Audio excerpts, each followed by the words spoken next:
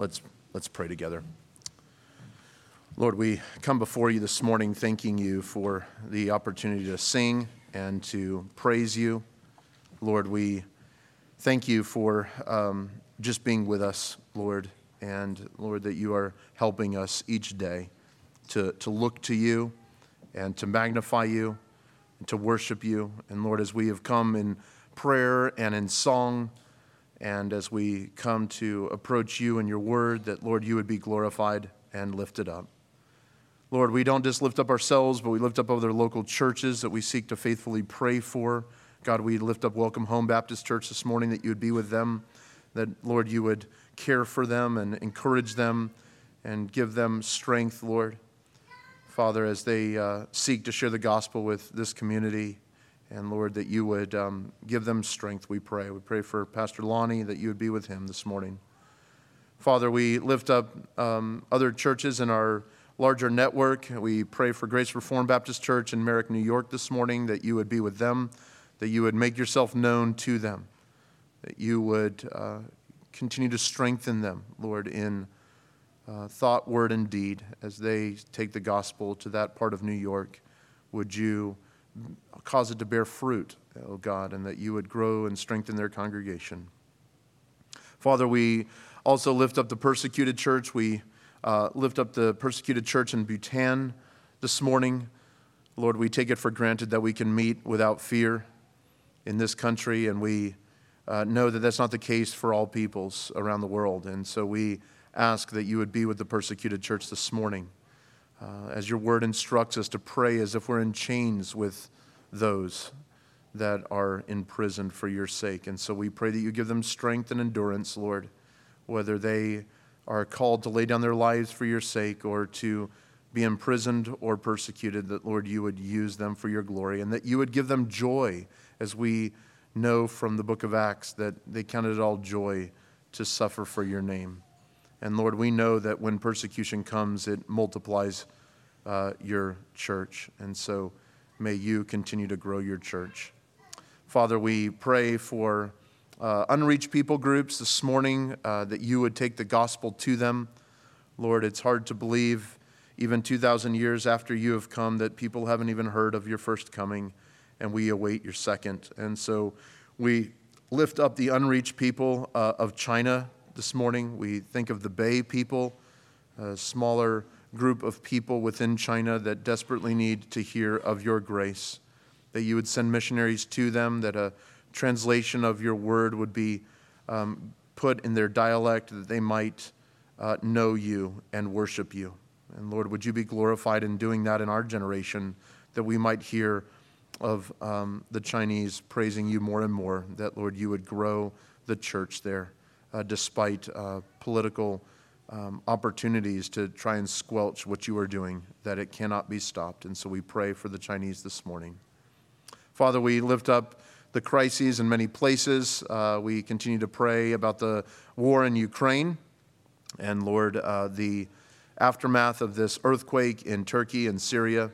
Lord, that you would be with those responding to these great needs, the refugees from the war, and even continual need for refugees that are still finding homes, Lord, from Afghanistan in years past. And so, Lord, would you show your grace there in all parts of the globe, that your church would be there to love and support and encourage and preach the gospel.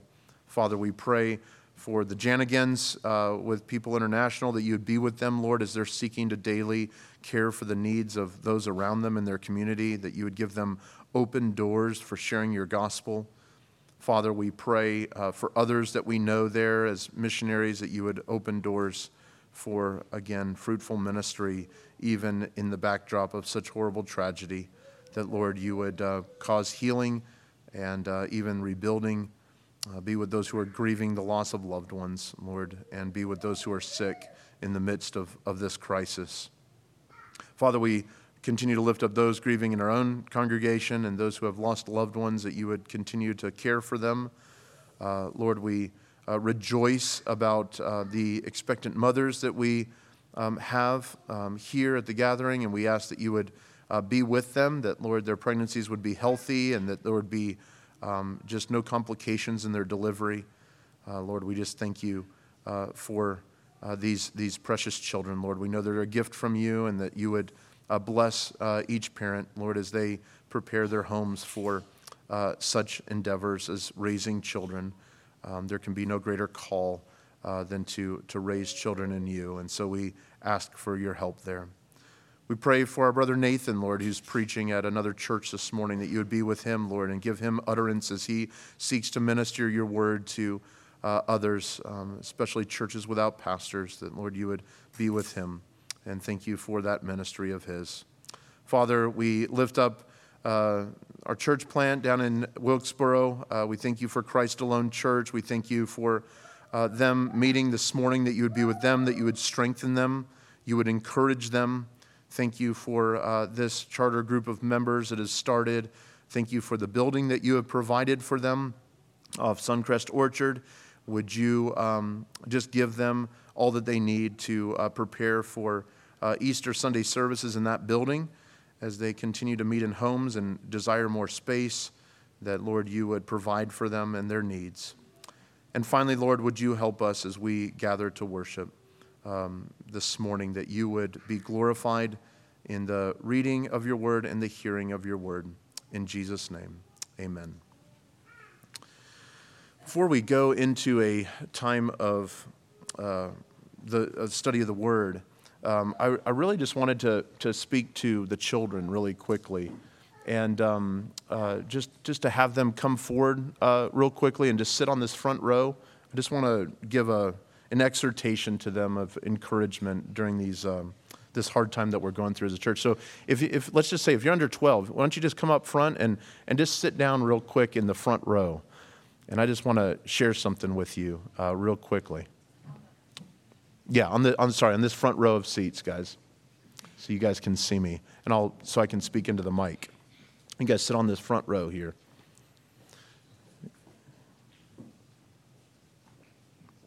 Thank you guys so much for coming down.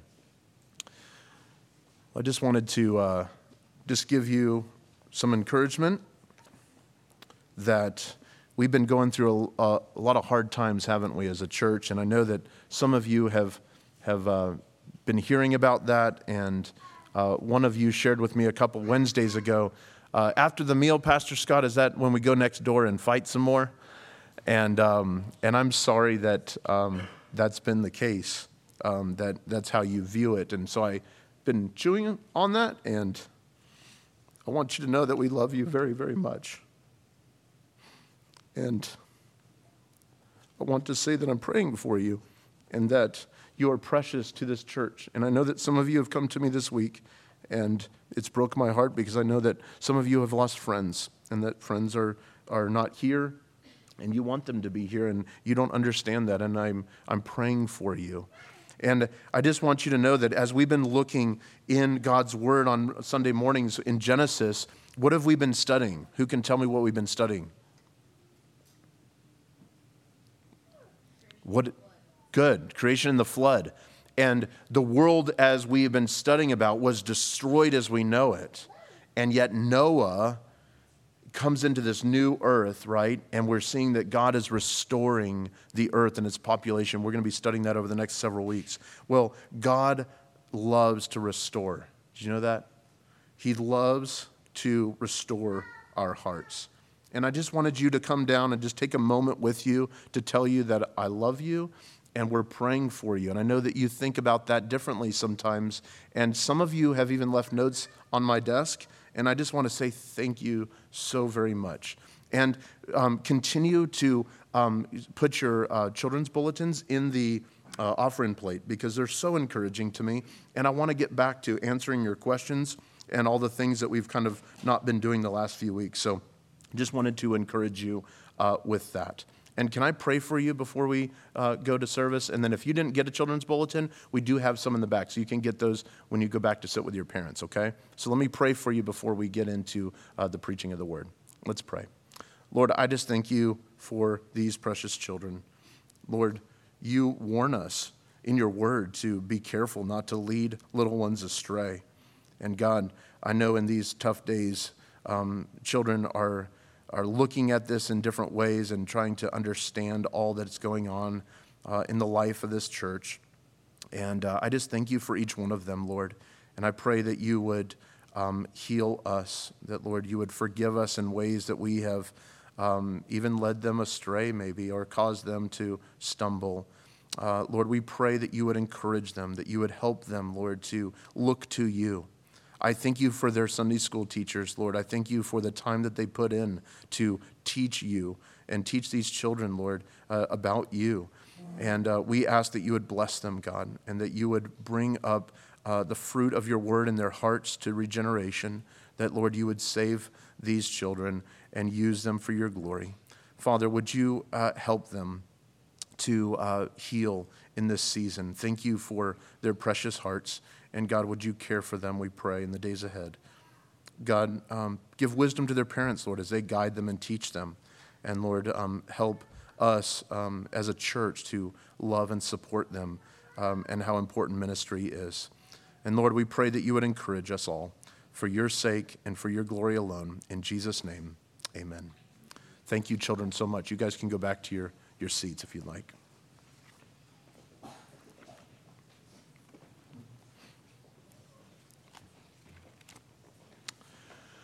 All right, we are going to be back in our study in Genesis.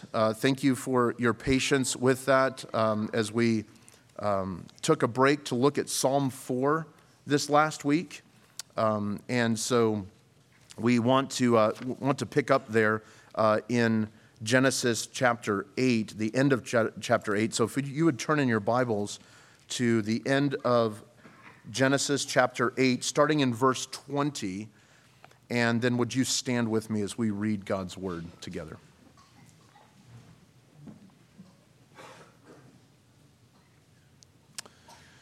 This is God's word. Then Noah built an altar to the Lord and took some of every clean animal and some of every clean bird and offered burnt offerings on the altar. And when the Lord smelled the pleasing aroma, the Lord said in his heart, I will never again curse the ground because of man, for the intention of man's heart is evil from his youth. Neither will I ever again strike down every living creature as I have done. While the earth remains, seed time and harvest, cold and heat, summer and winter, day and night shall not cease. This is God's word. May he add his blessing to it. You may be seated.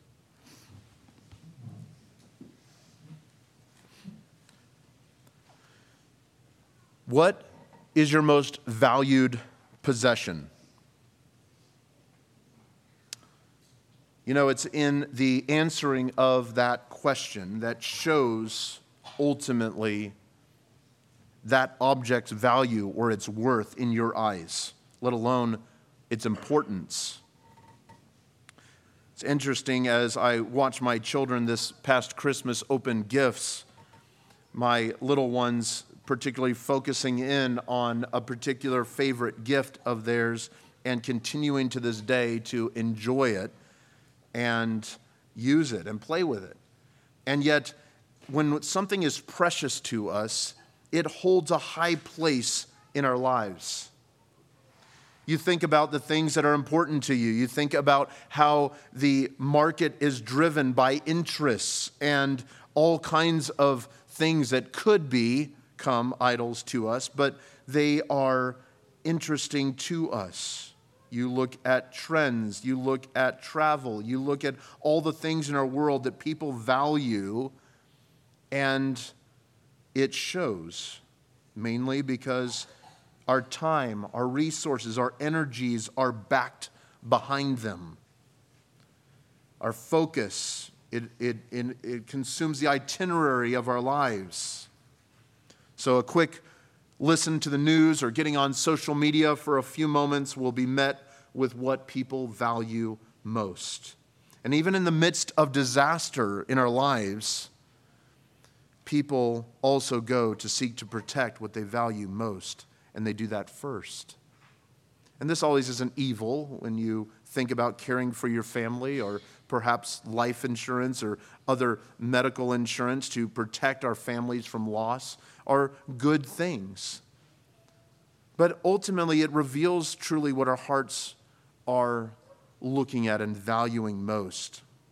And so right here in our text this morning, we see that as the earth, as Noah knew it, had been destroyed, and he and his family and a portion of the animal kingdom have been saved through the ark, and they're coming off the ark in the context here of the end of chapter 8. It's in the aftermath of such things, an earthly catastrophe, after the wrath of God has been poured out on the world as we've seen, on this sin-cursed world, that we see Moses, the human author of this text, under the inspiration of the Spirit, says in verse 20, then Noah, implying that after coming out of the ark, Noah, whose, again, his name means rest, he did something.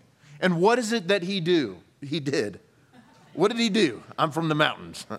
What did he do? He worshiped. He worshiped. Worship, reverent honor that is shown to God for his great worth.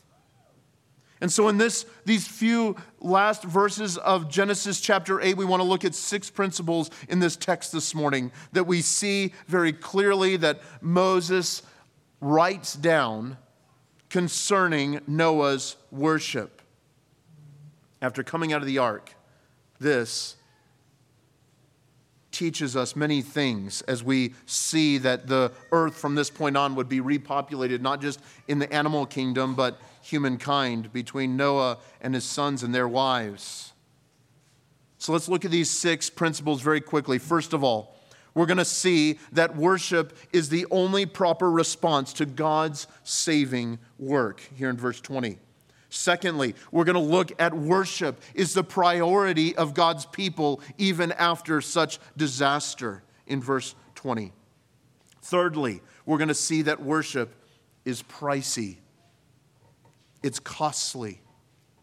Fourthly, worship is pleasing to God. We'll see that in verse 21. And then fifthly, that worship praises our covenant keeping God in verse 21. And then lastly, we'll look at how worship is the proof that God is being supremely treasured. First of all, let's look at this first point. Worship is the only proper response to God's saving work. Again, consider the context that Noah, after leaving the ark, is prepared to worship God. It says, now Noah, and what does he do? He builds. Surely, after disasters of every kind, there comes the rebuilding phase. I remember going down to Mississippi after Katrina and just seeing the complete devastation that happened after that hurricane. And for years, rebuilding was going on. And still, there's scars of that storm alone on the coastline.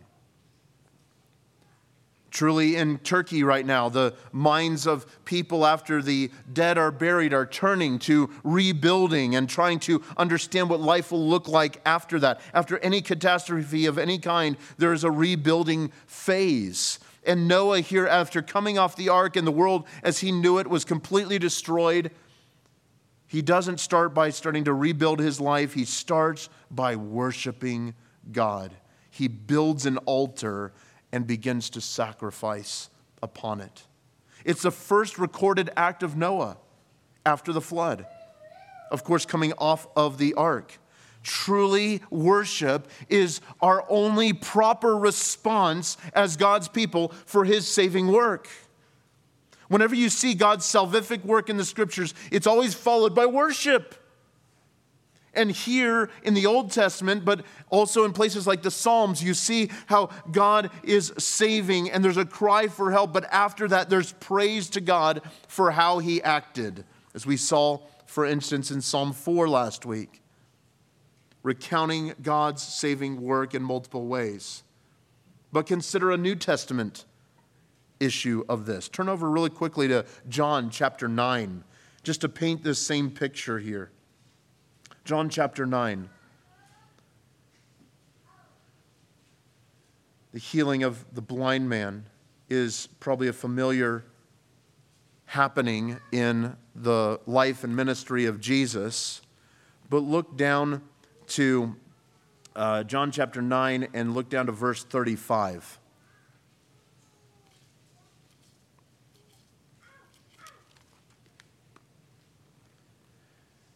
After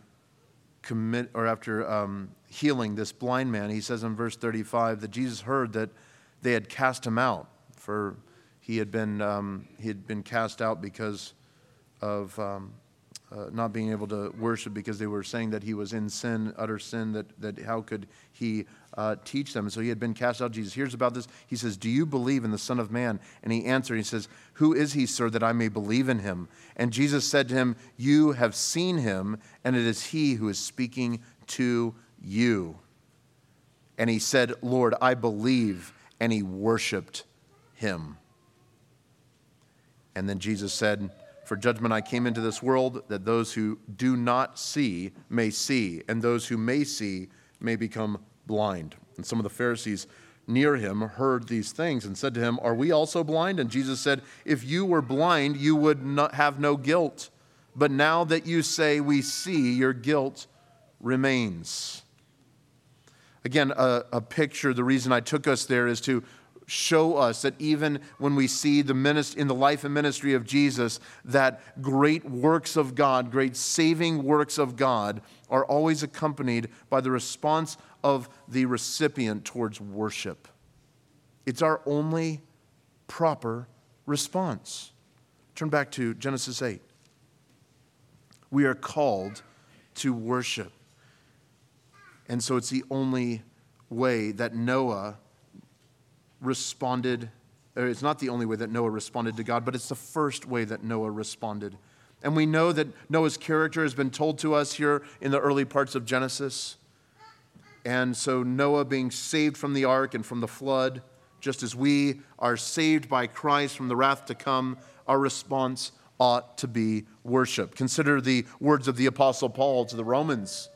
After sharing the gospel with them and the deep theology of what it means to be justified and sanctified and the hope of glorification one day, he says, what is the proper response? And in chapter 12, verse 1, he says, "I appeal to you, therefore, brothers, by the mercy of God, to present your bodies as a living sacrifice, holy and acceptable to God, which is your spiritual worship. Do not be conformed to this world, but be transformed by the renewal of your mind, that by testing you may discern what is the will of God, that what is good and acceptable and perfect." The only proper response for God's people to his saving work is worship. Secondly, here we see in verse 20 that worship is our priority as God's people. Not only is it a proper response, but it's priority. So Noah found favor with God. We know that from chapter 6, 7, and 8. We've seen that God is preparing Noah, and he's preparing the ark through Noah to ultimately save a remnant of creation and Noah and his family.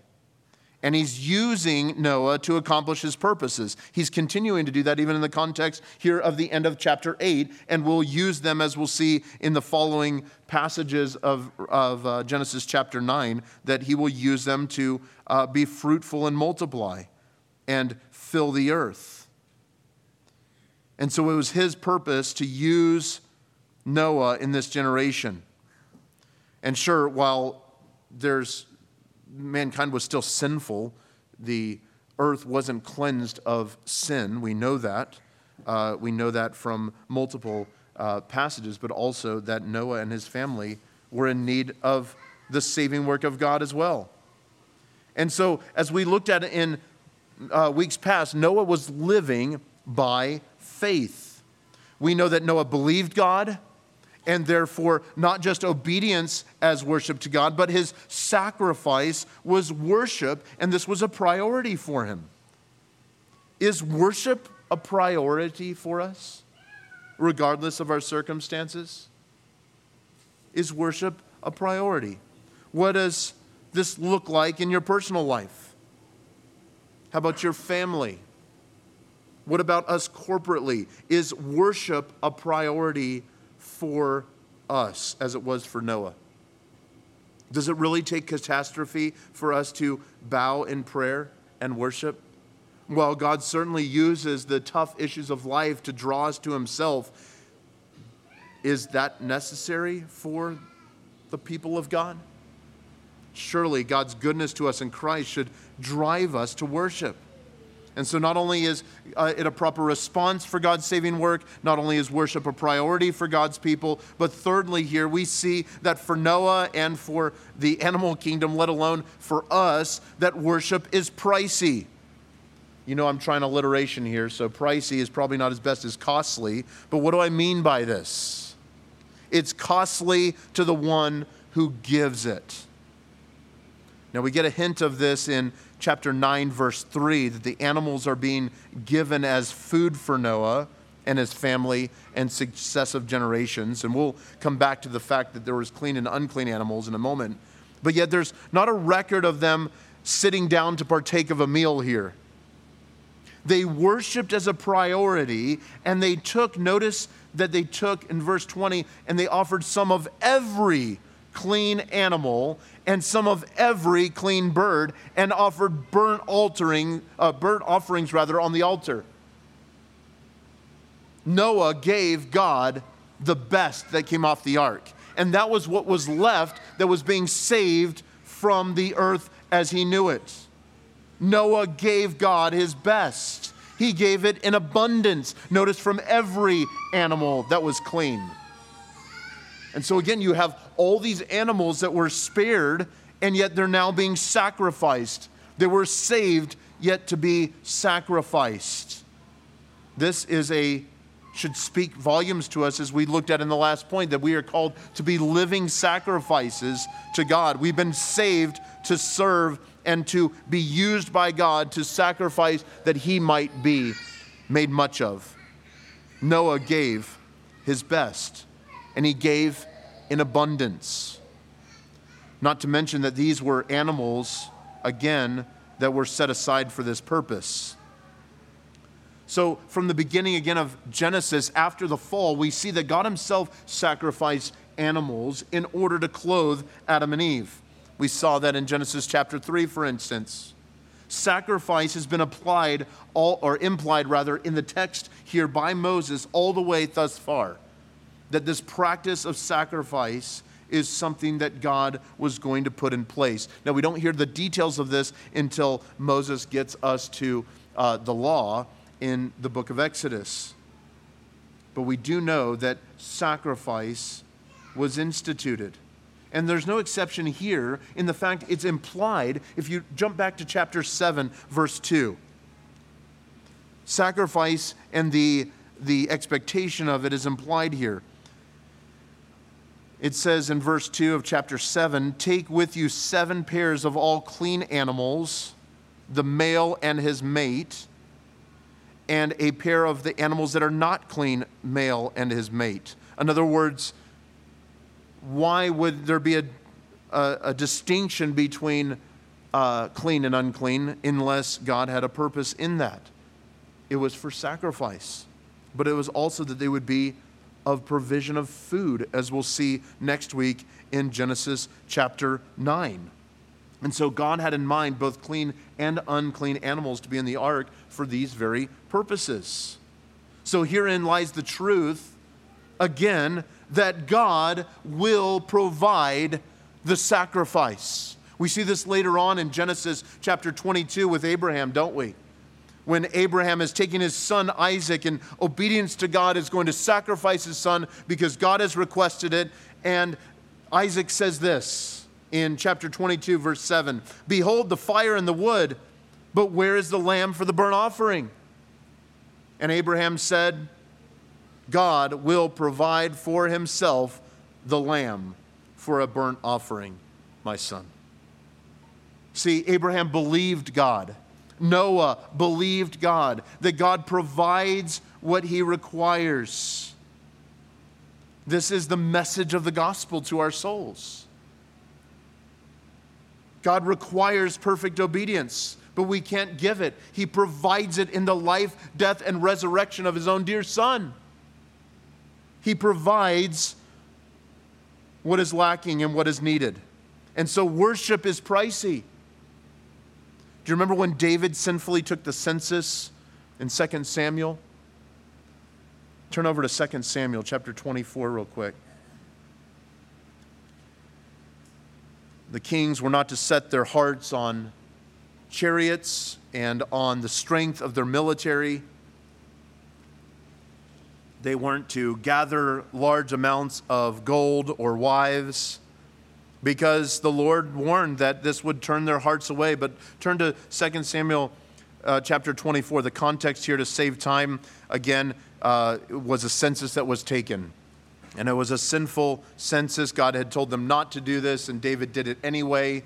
And a lot of the times the kings did this to count their numbers and to put their trust in their military strength.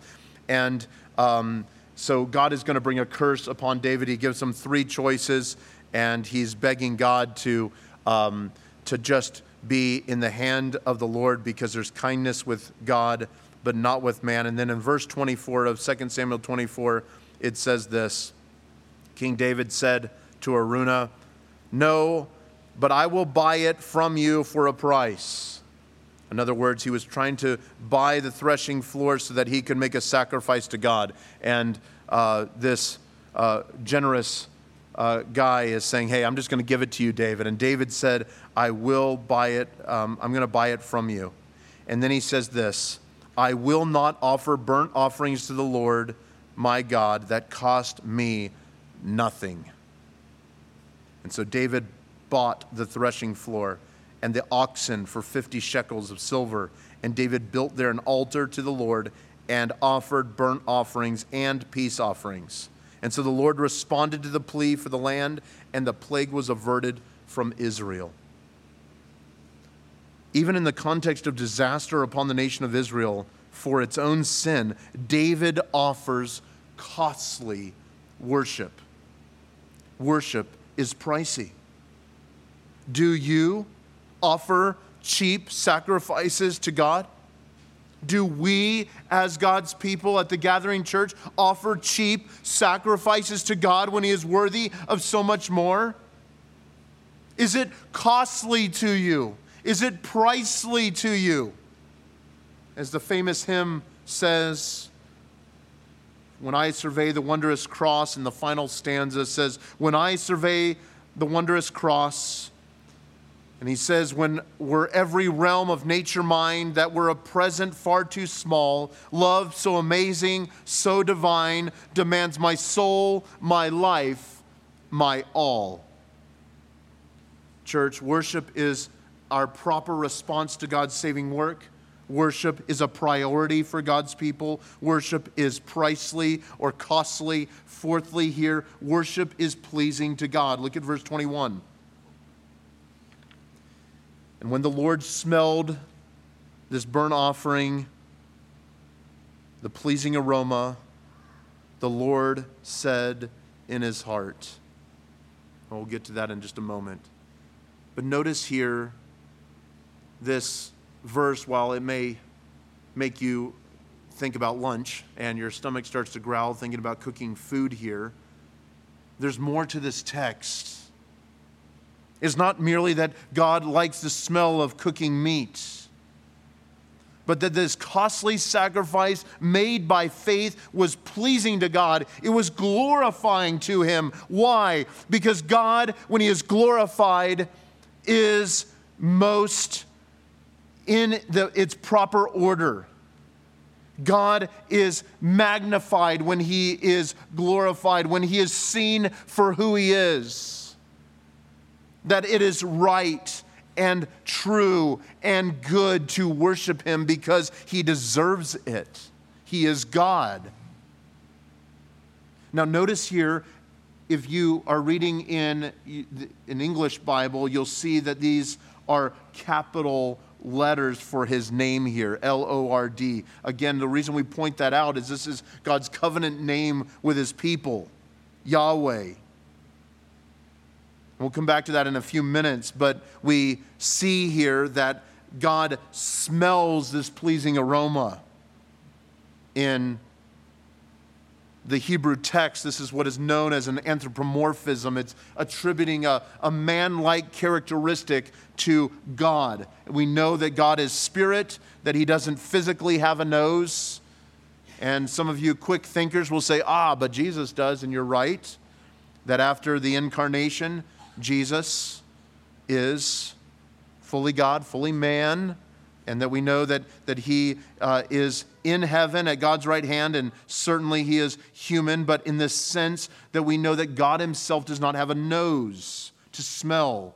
And so what is it saying? Well, it's language that God is pleased with this sacrifice of faith.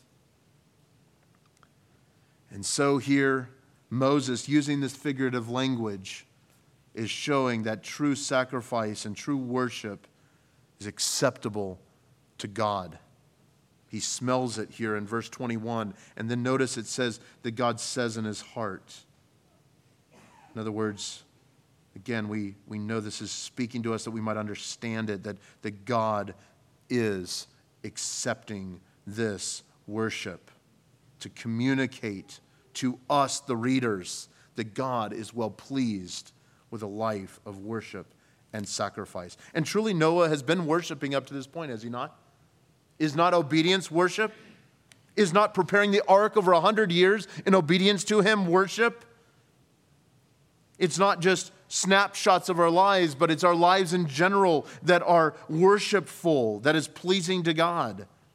In prayer, in our songs, in our giving, in our listening to his word, to responding to him in obedience. He is pleased with that. Why? Because he is worthy of it.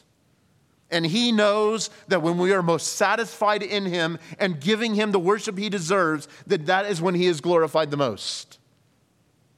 And we, as God's people, are saved in order to be living sacrifices unto him. In other words, continual praise is coming to him based upon what he's doing in us and through us as the people of God. We join the heavenly host, as it were, singing, "Holy, holy, holy is the Lord God Almighty." And no sacrifice smells as good, however, than what every covenant in Scripture has pointed to up to this point and will point to. And that is the sacrifice of God's own Son, the Lord Jesus Christ. As Paul says to the Corinthians in 2 Corinthians chapter 2, verse 14 through 16, that this is a fragrance that continues to go out into the world. He says it this way: "But thanks be to God who in Christ always leads us in triumphal procession, and through us spreads the fragrance of the knowledge of him everywhere. For we are the aroma of Christ to God among those who are being saved. Among those who are perishing, to one the fragrance of death to death, to the other from life to life. Who is sufficient for these things? For we are not like so many peddlers of God's word, but as men of sincerity, as commissioned by God. In the sight of God, we speak in Christ." In other words, as God saves people through the ministry of the Word of God, as we share the gospel with our friends and family, God is praised, he's worshiped, he's raising up worship to his own name. As a dear friend of mine has a hat that says, "Populate heaven." In other words, his point is preach the gospel that we might find more worshipers. And so worship, church, is a proper response to God's saving work. Worship is a priority for God's people. Worship is pricely. It's pleasing to God. And then fifthly, here in verse 21, worship praises our covenant-keeping God. Starting here, look at the middle of verse 21 and ending at the end of verse 22. God is speaking, notice. He says in his heart, after smelling this sacrifice, he says this. And this is the beginning of his covenant. We'll pick up with this in chapter 9 because it continues here as far as his covenant is concerned. But he says, I will never again curse the ground because of man. For the intention of man's heart is evil from his youth. Neither will I again strike down every living creature as I have done. While the earth remains, seed time and harvest, cold and heat, summer and winter, day and night shall not cease. So God, in beginning his speaking of his covenant, is making promises. Notice that he's promising never to curse the ground again because of man. But he speaks also to the sinfulness of man.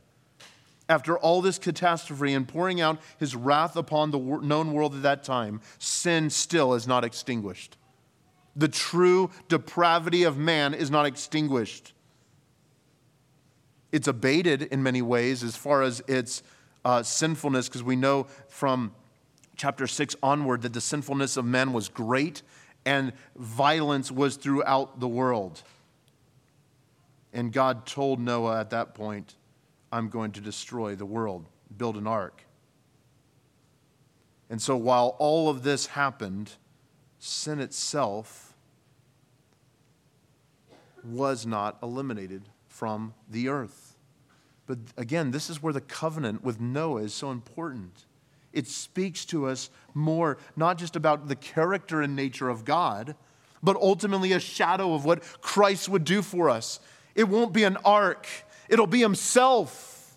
He will come to earth and save us all. He would die in our place. He would go to the cross. He would rise again. He would go to the Father's right hand where he is going to intercede for us until the day he comes back for us. He would do this for his people. And Noah's ark and Noah's life is but a shadow of what he would do in the days, years ahead. To think of this, that while Noah and the new world that he was in, sin still remained, yet for us, he will remember our sins no more. For Noah, that he had to again look on the sinfulness of men, and we'll see in chapter 9, it started in his own family. He was seeing the destructive results in his own family, even just moments after stepping off the ark. But in Christ, our sin will be taken away. We know that one day there will be sin no more because of the sacrifice of God himself. And so here in this text, God is establishing that he would never curse the earth again like this. Notice that he's not going to do it in this way, but notice also the text says that he's going to establish the seasons really as we know them. Seed time and harvest, and day and night, of course, winter and summer, so on and so forth. It's a continual proof of the reminder of his promise when we see the changing of the seasons. I know some of you might be confused because it's like summer this week and then next week it's going to be winter again. But know here that the seasons will change. That he's promised this. He's speaking his faithfulness even in the midst of our weather and the way the earth rotates around the sun. And it will be so, notice, until the end. Now, we know that he promises here never to curse the ground again, but we also know that from the New Testament that he is not going to destroy this again by water, but he will do it by fire. Turn over to 2 Peter real quick. 2 Peter chapter 3.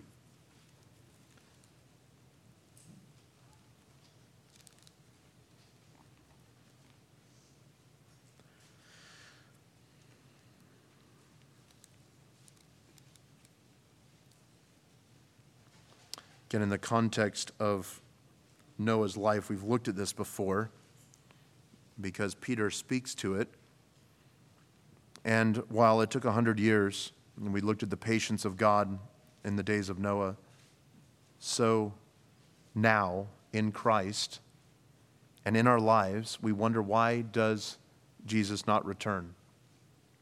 With all the things that are happening, wars and the evilness of man, why does Christ not return? Even so, come Lord Jesus. But we know why he hasn't come back. Because the mission's not complete yet. There's still people who have not heard of him.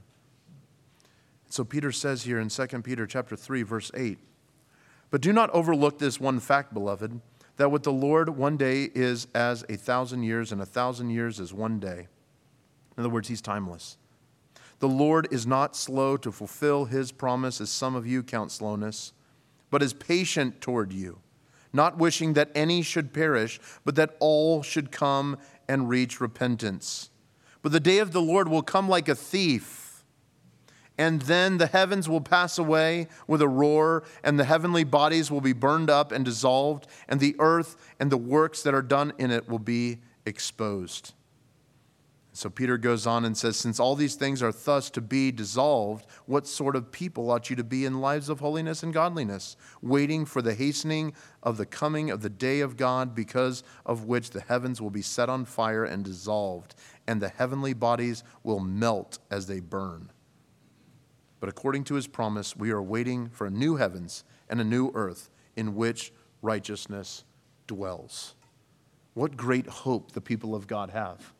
And so while God is promising this, I want to take us there to remind us that we, just like Noah, are awaiting God's judgment. The problem is we don't know a date. That was no joke. Know a date. We don't know a date. Sorry, had to share that. I'm a dad. So we see here that it will come as a thief in the night, and this will happen. The Lord will return, and he will judge the world. And so God's not going to change his mind about destroying the earth or going back on his promises. And we'll see in chapter 9, he proves this by putting a bow in the clouds. It's the original sign of God's faithfulness and covenant to his people. But God is going to bring judgment, and he will deliver his people today. He will deliver us tomorrow. He will deliver the next generation until he returns. And when he returns, he will do it fully until there's a new heavens and a new earth. Our existing earth, the very ground, from its vegetation to its creatures that have been all defiled by sin, because we are still post-flood, yet sin has not been eradicated. But our awesome God remembers us, just like he remembered Noah, and will give us a new heavens and a new earth to dwell with him for eternity in all righteousness. There will be no need for a son, as the scriptures say, because he himself will be our son, and desires and our hearts set on the Lord Jesus Christ. And so, church, worship takes place in the context of covenant.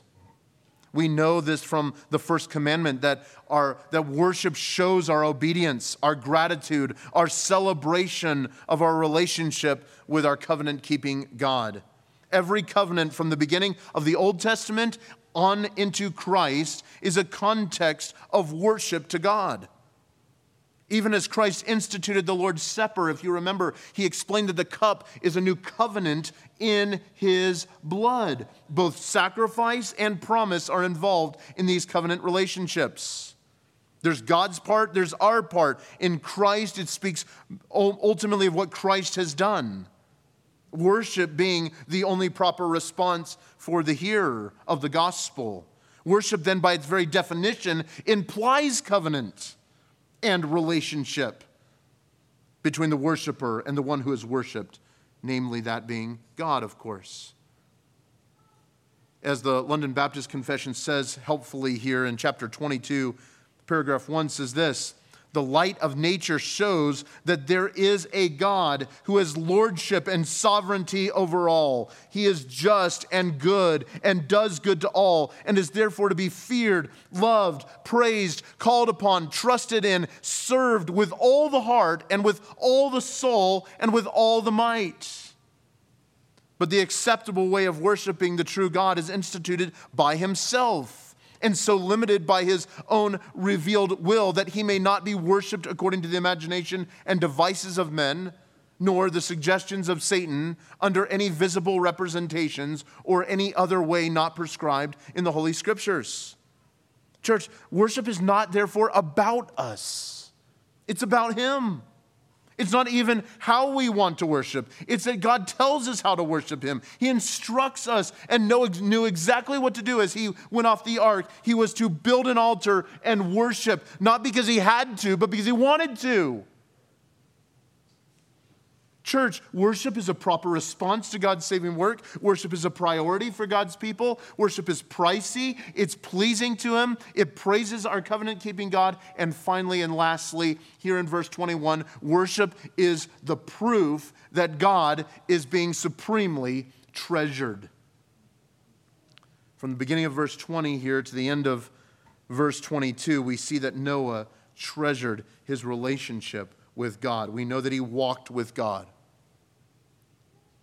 Our worship reveals the content of our heart. What we worship reveals much about us. Noah made God the object of his worship and therefore his priority. Noah valued God's word, and that was evidence in his obedience by faith, building the very ark that saved his life and the life of his family. And then here we see that he's continuing to trust in him in what was yet to come after the ark. And this new world to Noah was strange and would no doubt be different. But God was with him and in him, and he found favor with God. God was Noah's treasure. Noah treasured God before the flood. He treasured God during the flood in the ark, and he treasured God afterwards. Worship is not so much about what is being offered as it is to whom it is being offered. Whether it's the widow's mite or a king's treasury, our offering is to show God his worth, his value, that we as worshipers are making much of him in and through our lives, not just songs, not just Sundays, but our very lives as sacrifices to him. And so we end up where we began this morning. What is it that we value most? If Noah was here this morning, no doubt he would be a better preacher than I am, but Noah would surely answer that God is his supreme treasure. Church, what are you worshiping then? How are you worshiping? What does the quality of our worship reveal about where our own hearts are before him? And I'm preaching as much to myself as to you that our hearts are easily swayed by the things of this life. We are called to make much of him. He is to be supremely worshiped in all that we do. Worship, therefore, is costly in these ways. It ought to be the very heart of every missionary to go to the ends of the earth. Why? Because Christ is supremely treasured, and the world ought to know him. And so it's important for us to make that happen and to see that happen. And not all of us are called to go, but we are to be part of that in taking the word of God to the nations. Or maybe just across the street. And so in the fact, his desire, Noah's desire, ought to be our desire, that others might enjoy him and know him. In his landmark book, Let the Nations Be Glad, John Piper speaks of the supremacy of God in missions. If you haven't read it, I highly encourage you to read it. Few books have changed my life like that book. And the thesis of his book is this, simply put, missions exist because worship does not. Think about it for a minute. Missions exists because worship does not. What does that imply? Why aren't people worshiping? Well, they're not worshiping because they haven't heard about him. How can they worship someone they've never heard of? How are they to treasure someone that they don't know what he's done for them? Why is it that God chooses to use us, his redeemed people, to take this message to him? Good question. I don't know. It just is. He proclaims through his image bearers the very message of the gospel that saves the soul. It is a mystery that one day perhaps we will see completely unfolded. But he calls us to go. He calls us to be his instruments. He calls us to make much of him. But how can we do that unless we're treasuring him? Church, the job of taking Christ to the world, it starts right here with worshiping him in spirit and in truth in all places until the prophet Habakkuk comes true when he says, for the earth will be filled with the knowledge of the glory of the Lord as the waters cover the seas. And so therefore, church, we can take great encouragement that God is doing missions work in this church when we are worshiping him and making much of him, because people are attracted to him. They want to know him. And then we take this message to the ends of the earth. I'm so humbled that in 10 years, this church has made impacts around the world. And we have never had 100 members. Church, that is God's work. That the gospel is being proclaimed, the churches have been planted because we are worshiping. He is worthy of it. And we want him to return, but the job is not yet done. And so to make much of him in our lives, make much of him in our marriages, make much of him in your singleness, make much of him in your families, make much of him together, make much of him in our community, make much of him to the ends of the earth. He is worthy of being glorified. Noah glorified him in his day. Are we glorifying him in ours? He must be glorified in his people. And he loves us and will not stop at anything until Christ is formed in us. Why? Because he is to be valued above anything and anyone else. He knows that there's nothing better than himself. He loves us so much that he will, by his Spirit, accomplish the task of being our highest treasure. He will not share that place with any other.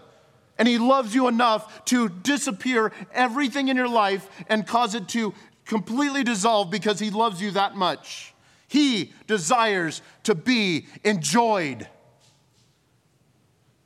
Dear saint, what is competing for his proper place in your life and mine? What can be more healing in these troubling days as a church than to worship him? A.W. Tozer once said, to many Christians, Christ is a little more than an idea, or at best, an ideal. He is not a fact. Millions have professed believers talk of him being real, and yet they don't act, and they act rather as if he were not.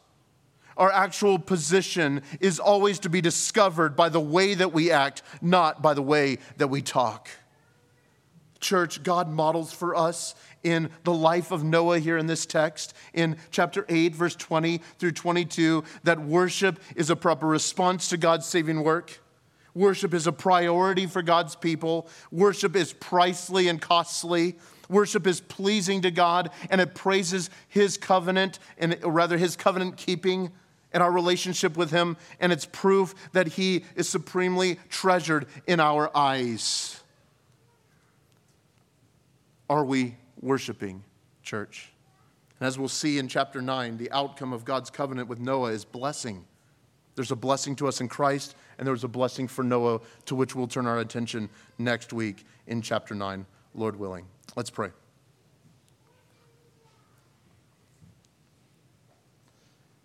God, we are thrilled that you love us enough to give us your word, to show us the very passion that you have for those that have found favor in your eyes. And Lord, in the context of great catastrophe where every living thing was snuffed out on this planet, a man and his family found grace in your eyes. Lord, your word tells us that wide is the gate that leads to destruction, It's a default location for all of us, save Christ working in us. God, I pray for any soul here this morning that has never repented and truly turned to you, that today would be the first day that you would cause them to repent and run to you, the ark of Christ. Lord, thank you for your challenges about worship. God, my heart is convicted by this very passage. God, make us worshipers in 2023, better worshipers of you. Forgive us for the fruit that comes out of our lives that is just mere flesh and can be explained by that. But Lord, may you work in this church in such a way that when people and when this community looks, they cannot explain it in any other way but that God has worked in us and through us. God, help us to treasure you above all else. We need it. Correct us, change us, humble us. And we know from your word that your kindness leads us to repentance. Truly, you come to us as a father, not as a judge any longer, because of what Christ has done, that there is no condemnation to those who are in Christ Jesus. But you come alongside of us as a dear father, correcting his children. You love us so much. Would you bring healing to us, oh God? Would you just revitalize that passion for sharing the gospel? Would you be supremely worshiped in this place? Would you be made much of? Oh God, care for us. Bring us more leaders. Lord, bring us missionaries that we might send them out wherever you call them. God, help us to worship you in spirit and in truth. Use this message, Lord, in any way you choose, for we are yours. Amen.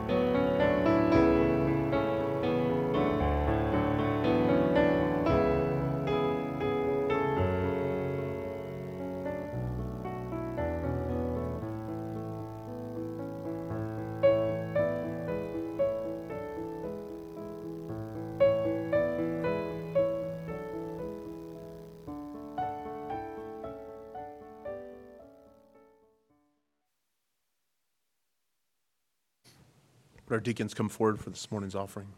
Let's go to the Lord. Lord, you are worthy of worship.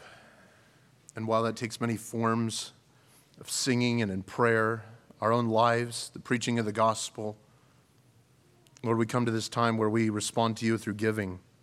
And your word tells us what you have done for us in Christ. And so it emotes out of us that we are called to respond to you through giving, because you gave to us.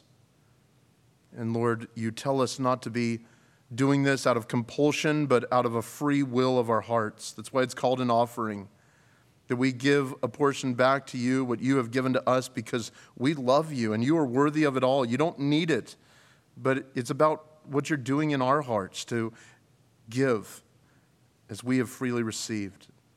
And so, Father, I pray that you would take these offerings that are given with joy, that are given sacrificially, that are given in your honor and in your name for the furtherance of the gospel in this community, but to other places as we encourage church planting, both domestically and internationally, as we collect funds this week to relieve those in Turkey, as we care for those in our own community, as we pay for the needs of this church. Oh God, would you provide? And would you give us wisdom to use these funds, for they are yours, to your glory, because you alone are our treasure. In Jesus' name, amen.